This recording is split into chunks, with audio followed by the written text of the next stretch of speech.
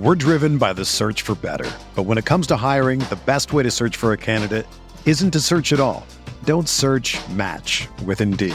Indeed is your matching and hiring platform with over 350 million global monthly visitors, according to Indeed data, and a matching engine that helps you find quality candidates fast. Ditch the busy work. Use Indeed for scheduling, screening, and messaging so you can connect with candidates faster. Leveraging over 140 million qualifications and preferences every day, Indeed's matching engine is constantly learning from your preferences, so the more you use Indeed, the better it gets. Join more than 3.5 million businesses worldwide that use Indeed to hire great talent fast. And listeners of this show will get a $75 sponsored job credit to get your jobs more visibility at Indeed.com/Blue Wire. Just go to Indeed.com/Blue Wire right now and support our show by saying that you heard about Indeed on this podcast. That's Indeed.com/Blue Wire. Terms and conditions apply. Need to hire? You need Indeed.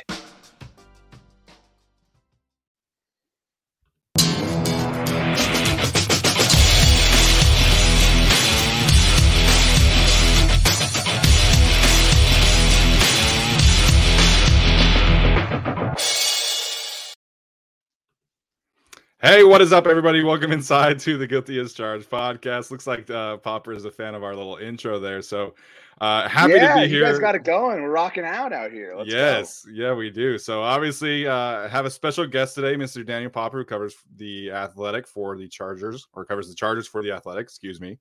I had it backwards there. But Pop, thanks for taking the time to join me. How are you doing today? Doing great. Happy to be on anytime.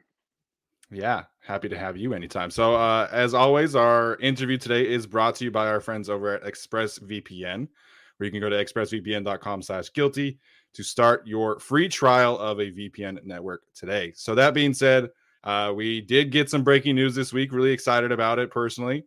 And that, of course, is the Mike Williams contract extension. I kind of figured, and I know you did as well, that the franchise tag was at least a serious possibility up until a few days ago. So what's kind of your general reaction here with that not happening as opposed to, the contract extension that did happen? Yeah, well, I think it was an option. Obviously I think the preference all along was to get the long-term extension done, but you can use the franchise tag as a mechanism just to give yourself more time to negotiate. So if they had tagged Mike Williams ahead of the deadline on Tuesday, they would have had till July 15th to then negotiate a long-term extension. And I would expect they would have gotten it done in that time frame. But it seemed like both sides wanted to get something long-term done. Obviously, we've heard over and over again, what Mike Williams means to the organization. We've heard it from the coaching staff. We've heard it from Tom Telesco himself. And so obviously there was some motivation there to get this done and to lock Mike Williams up long-term. Just looking at the numbers, we finally got sort of access to the full contract details, maybe an hour and a half ago via Over the Cap. Yeah. And basically they were able to get some cap relief. The franchise tag would have been 18.4 million against the cap. They were able to get that down to a $14 million cap hit for 2022, just the way they structured the contract. And then it was 19 in 2023 and then 27 in 2024, and basically how it's structured. So the surprising part of the contract to me was just how much guaranteed money he got. You don't typically see that percentage of guaranteed money in a contract. Like just for example, right? Mike got $40 million fully guaranteed at signing on a $60 million deal. Amari Cooper got the same amount of guaranteed money, fully guaranteed $40 million on a $100 million deal. So you rarely see it get even above 50% in terms of fully guaranteed at signing. So it's a great job for Mike's camp. But basically, the fully guaranteed money effectively ended up coming out to exactly what two tags would equal to.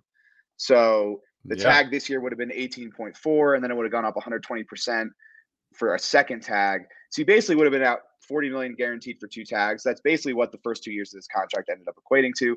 And then after that, so $7 million and $12 million in base salary in 2022 and 23, that's all guaranteed. And then a $21 million signing bonus, which is all guaranteed. That's prorated over the 3 years.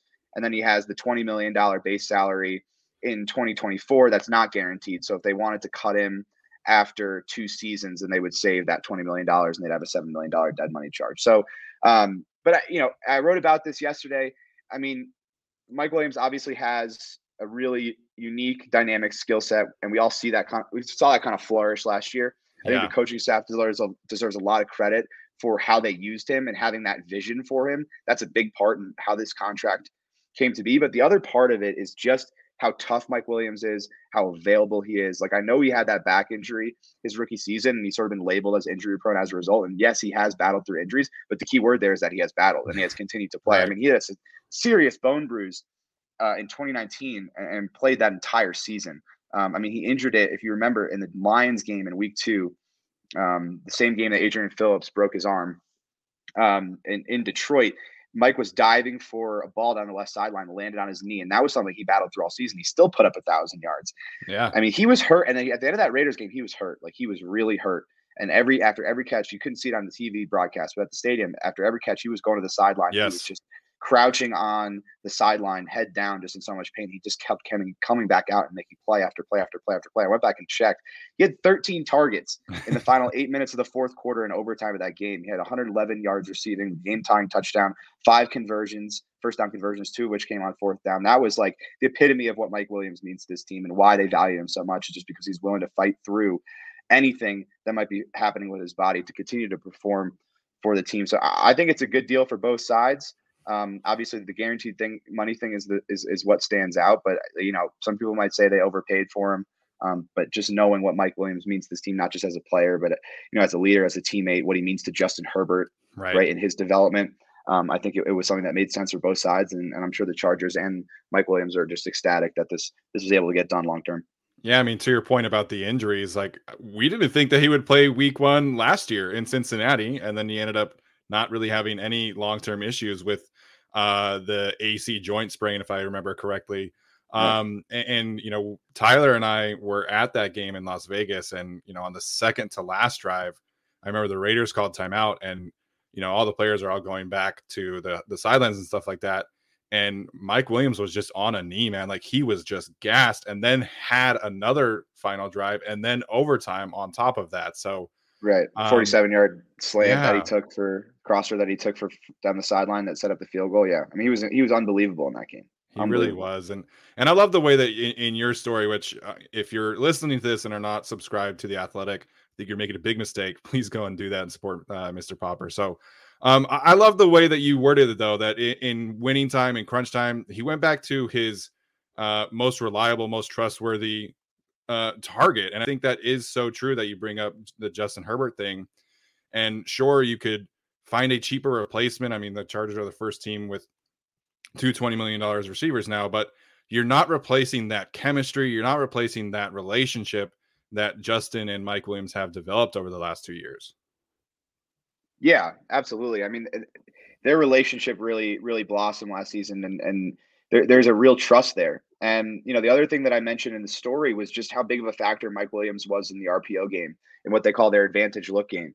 Yeah. And so, a lot of those times when Justin would take the quick, 1-step drop, maybe 3-step drop and fire to Mike on a fade, on a smoke, on a slant, those were all, run calls in the huddle that Justin checked out of because he saw Mike one-on-one. And it sort of goes back to the vision that they had for him. They're like, Mike Williams isn't just a 50-50 guy, right? He's probably the best at doing that of any receiver in the league, but he can be more than that. And he can be a complete receiver. He means so much to this offense. And, Keenan Allen is that guy on third down. Keenan's going to be able to win in the slot if he's one-on-one, sometimes even if he's double covered in those key situations. But like having Mike Williams on the outside of Keenan, right, in those key situations, like if teams are going to try and take away the middle of the field, take Keenan away, take those whip routes away, take those slants away, that makes Keenan so great. Like, you're going to get single coverage with Mike. And that's what ended up happening with this offense was Justin had a second option that he trusted that he could go to. And because teams were playing to defend Keenan so often in those key situations, Mike became that option for Justin. Sort of just the way that it unfolded, the way teams were defending. He was an essential part of what this offense did last year. And that's why they re-signed him, because like you said, they could go find somebody else, but nobody can do what Mike Williams can do. And all of a sudden you bring a new receiver in and you have to rebuild that chemistry. Yeah. It takes time. Like, these are human beings at the end of the day. I know we all, we like to talk about sports like these guys don't, like, the human element doesn't exist, but like relationships matter. and a quarterback trusting receiver in key moments, that matters. And it takes a full season, to build that trust. And Mike and Justin already have it. And I think that's part of the value you're seeing in the contract in terms of how the Chargers look at Mike Williams. Yeah, I mean, it's taken a couple of seasons for that really to take off. So obviously, we know now that the Chargers have their 2 receivers locked in. I think Austin Ekeler is a fantastic third receiver there. We'll see kind of what happens at tight end, but I do think it's safe to say the Chargers do need another playmaker, whether it's tight end, receiver. Do you think that's Josh Palmer, or do you think that we could see them maybe go out and get a fourth playmaker, so to speak, in free agency next week? Right. So I like Josh Palmer, and I think we saw that game that Keenan missed when they sort of just inserted Josh Palmer into the Keenan role, what he was able to do. I mean, he caught that touchdown on that little out route from the slot, and it looked exactly like how Keenan would do it, which is really impressive for a rookie. So I think he does a lot of great things, right? He can operate in the slot. He can operate out wide. He's good in contested catch situations. He's big. He's physical. He can run after the catch. But the element they're missing is speed. And this was brought up a lot last year. Jalen Guyton is that guy, right? But if you only have one of those guys, everyone knows what's happening when he's on the field. Yeah. And Brandon Staley sort of alluded to this in his combine presser that, you want speed, but you don't want everyone to know that when that guy's on the field, he's just going to be running a go route, because it's very easy to take that away.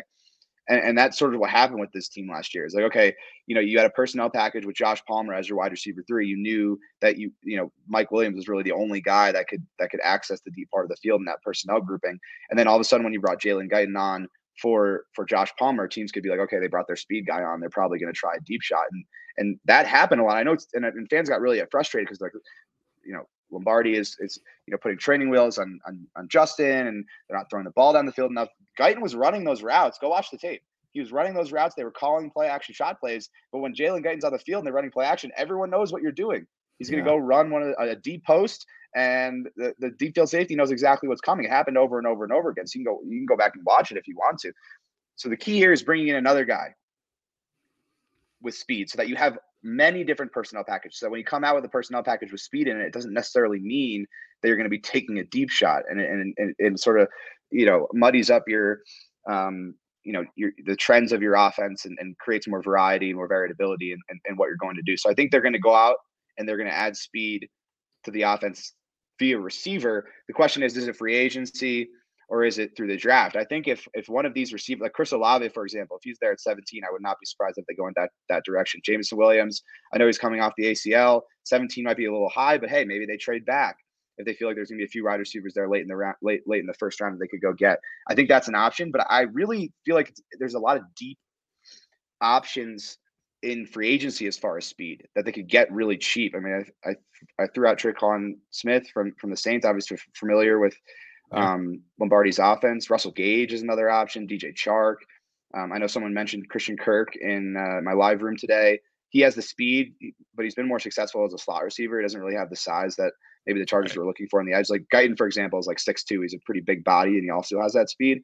But there are options where, if they could find a guy on the cheap with that speed in free agency, like that's absolutely a route they can go, and maybe they don't have to spend a premium pick on wide receiver. But I think that's something they have to add. Tight end's another position you brought up. Before the combine, I thought that they were going to be comfortable re-signing Steven Anderson and going in with those 3 guys: Trey McKitty, Steven Anderson, Donald Parham. After leaving the combine, I'm pretty much on the other end of the spectrum. I'm pretty convinced they're going to bring in a tight end. Now, obviously, and I talked about this in my live room today as well. Obviously, everyone thought this was going to be like a historic tight end free agency group, and then all of a sudden, all these guys get tagged. Yeah, and Njoku, right? Everyone got tagged yesterday, so it's not as great as it once was. I wouldn't rule out bringing back Jared Cook, just veteran presence, a guy in there. I think what it comes down to is Donald Parham is still a little bit away in his development from being a good enough blocker to where they can rely on him as that number 1 tight end. That's sort of where it's at right now.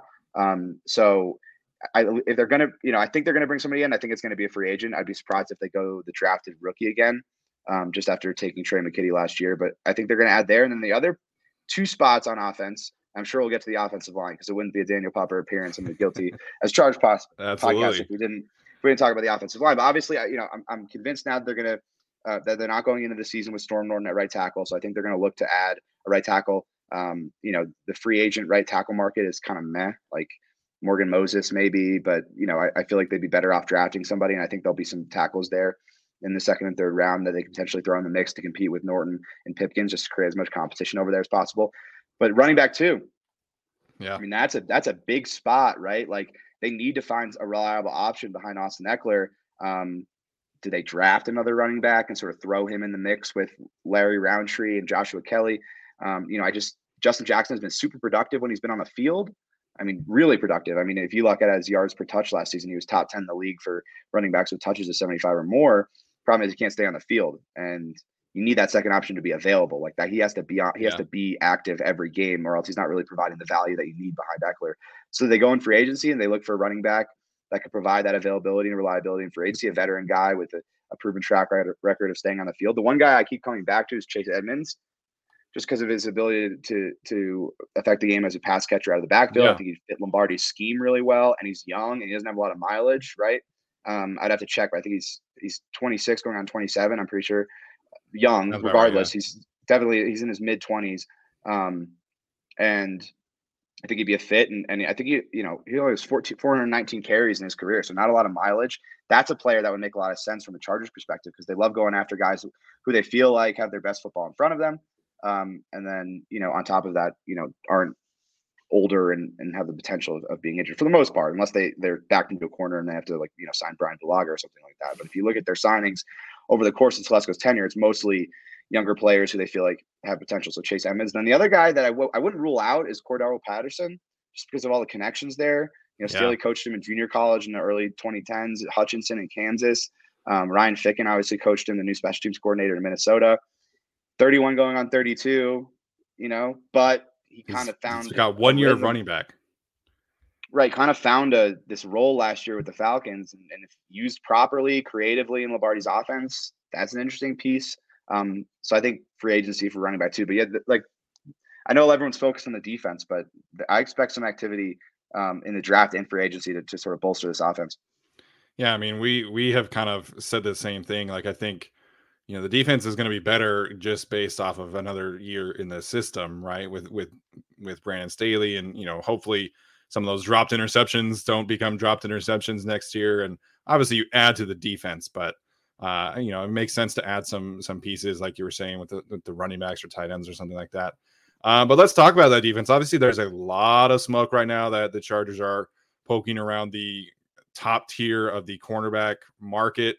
Kind of, how do you see that playing out? Do you think they are able to be successful in J.C. Jackson, or you think they kind of get in that second tier with Charvarius Ward or Dante Jackson, Steven Nelson kind of range?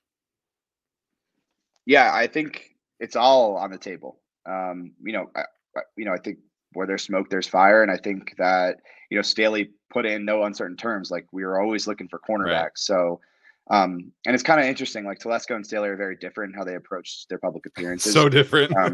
Right. Telesco, you pretty much have to assume that whatever Tom Telesco says, the opposite is true. With Staley, he more or less tries to give you an idea of what the plan is without giving away too much. So when he says something, typically that's exactly what the Chargers are thinking. So, I don't think it was a mistake that he went out there and said, listen, like, we're always going to be looking for cornerbacks.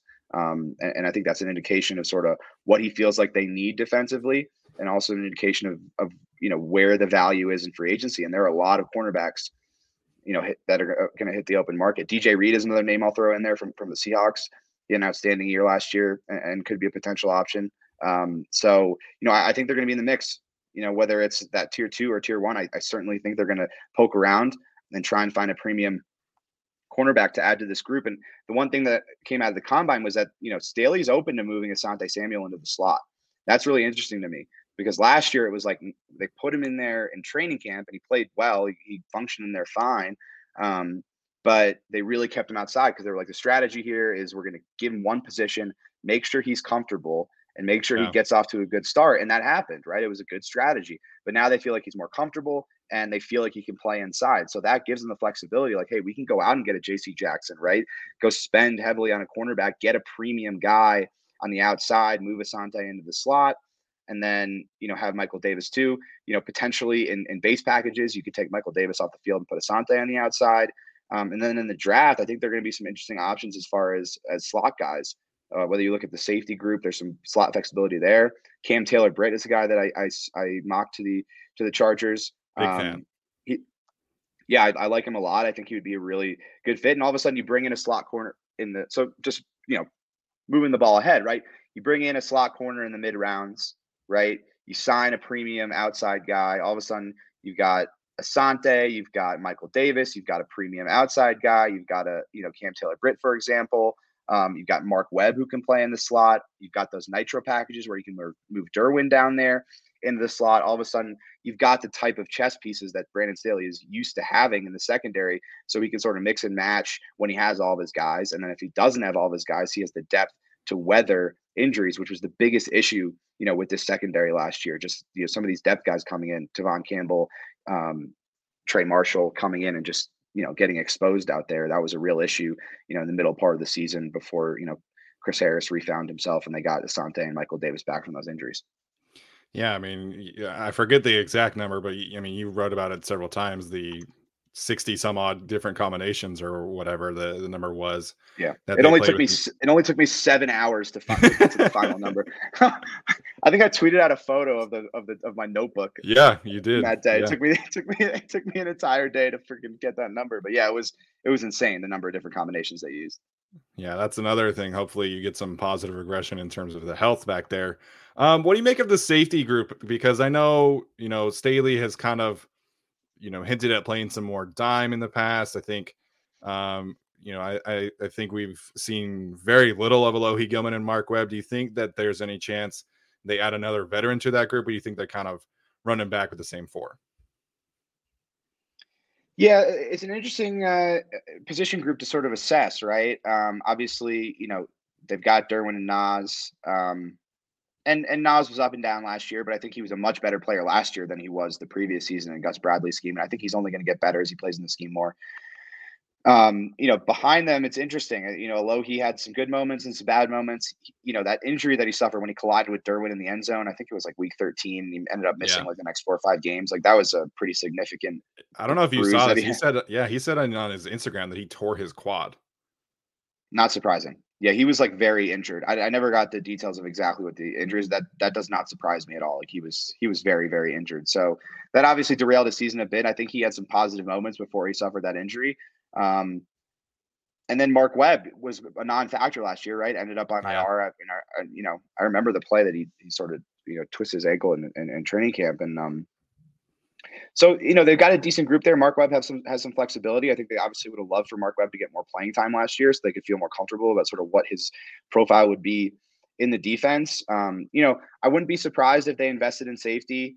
Maybe 4th round, 5th round, 6th round, 7th round, something like that. Bring in a guy with some real, special teams juice who could potentially impact that phase of the game as well. But you don't typically see a team go into a season with more than 4 safeties in the 53-man anyway. So you feel like, you have your 4 guys there. I wouldn't be surprised if they brought in someone else in one of those later round picks just to provide some competition for both Alohi Gilman and Mark Webb. But you bring up the dime point. I mean, there was a period of the season where they couldn't even play dime because they didn't have enough defensive backs. They just literally couldn't play it because if they had one more injury in the secondary, they wouldn't be able to field a team.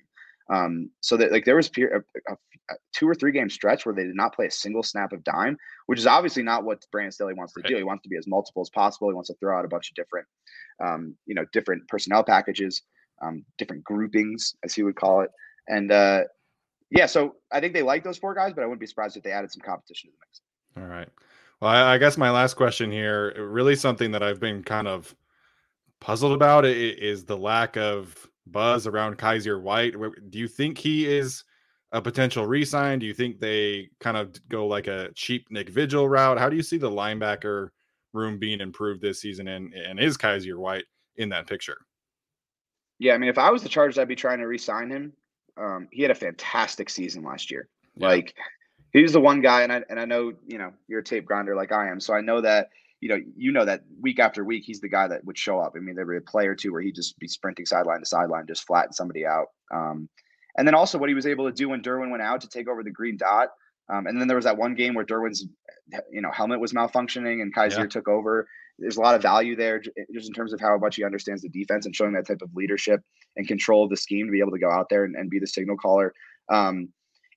with that being said, among these three guys, right, Justin Jones, Uchenna Nwosu, Kyzir White, the three, big defensive free agents, I feel like if there was one guy who wasn't going to be re-signed, it would probably be Kyzir, and that has nothing to do with Kyzir, because I think he's going to get a big contract in free agency. Like, I would expect him to be in the $7-8 million range, potentially more than that. It's just that that's where they have the depth defensively. Like, it's their deepest position group defensively is at linebacker. You don't re-sign Chenna, all of a sudden you have Joey Bosa and Chris Rumph. That's your edge rushing group. You don't sign Justin Jones. You don't re-sign Justin Jones. You have Jerry Tillery.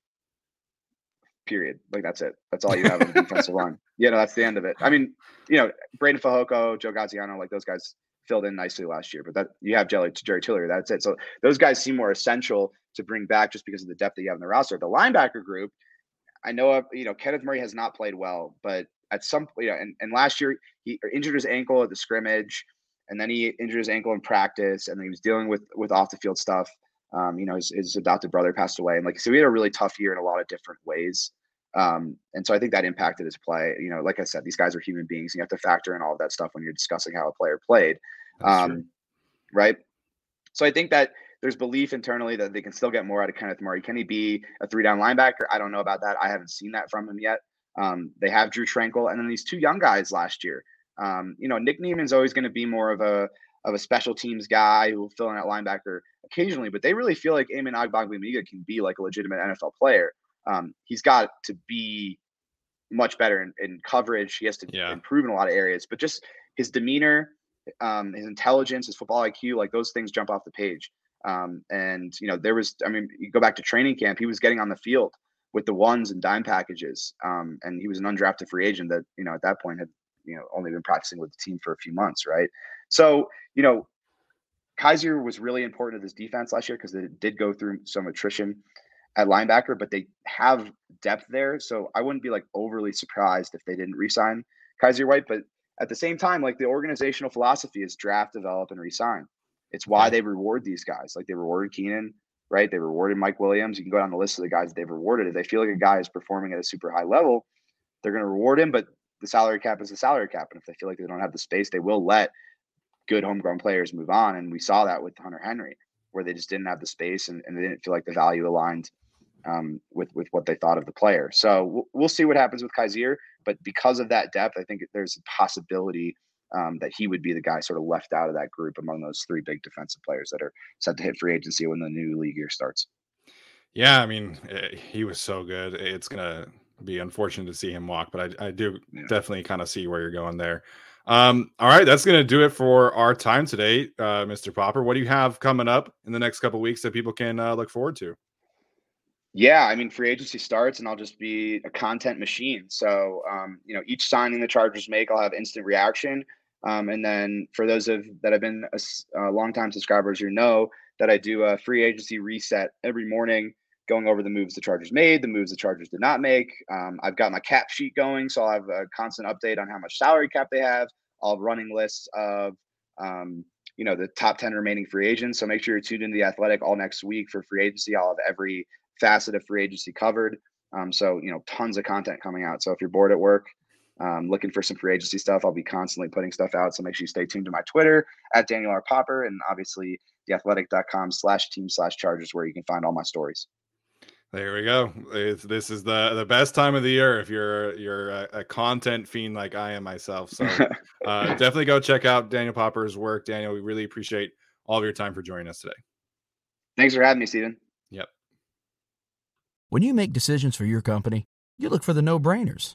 And if you have a lot of mailing to do, Stamps.com is the ultimate no-brainer. Mail checks, invoices, documents, and everything you need to keep your business running.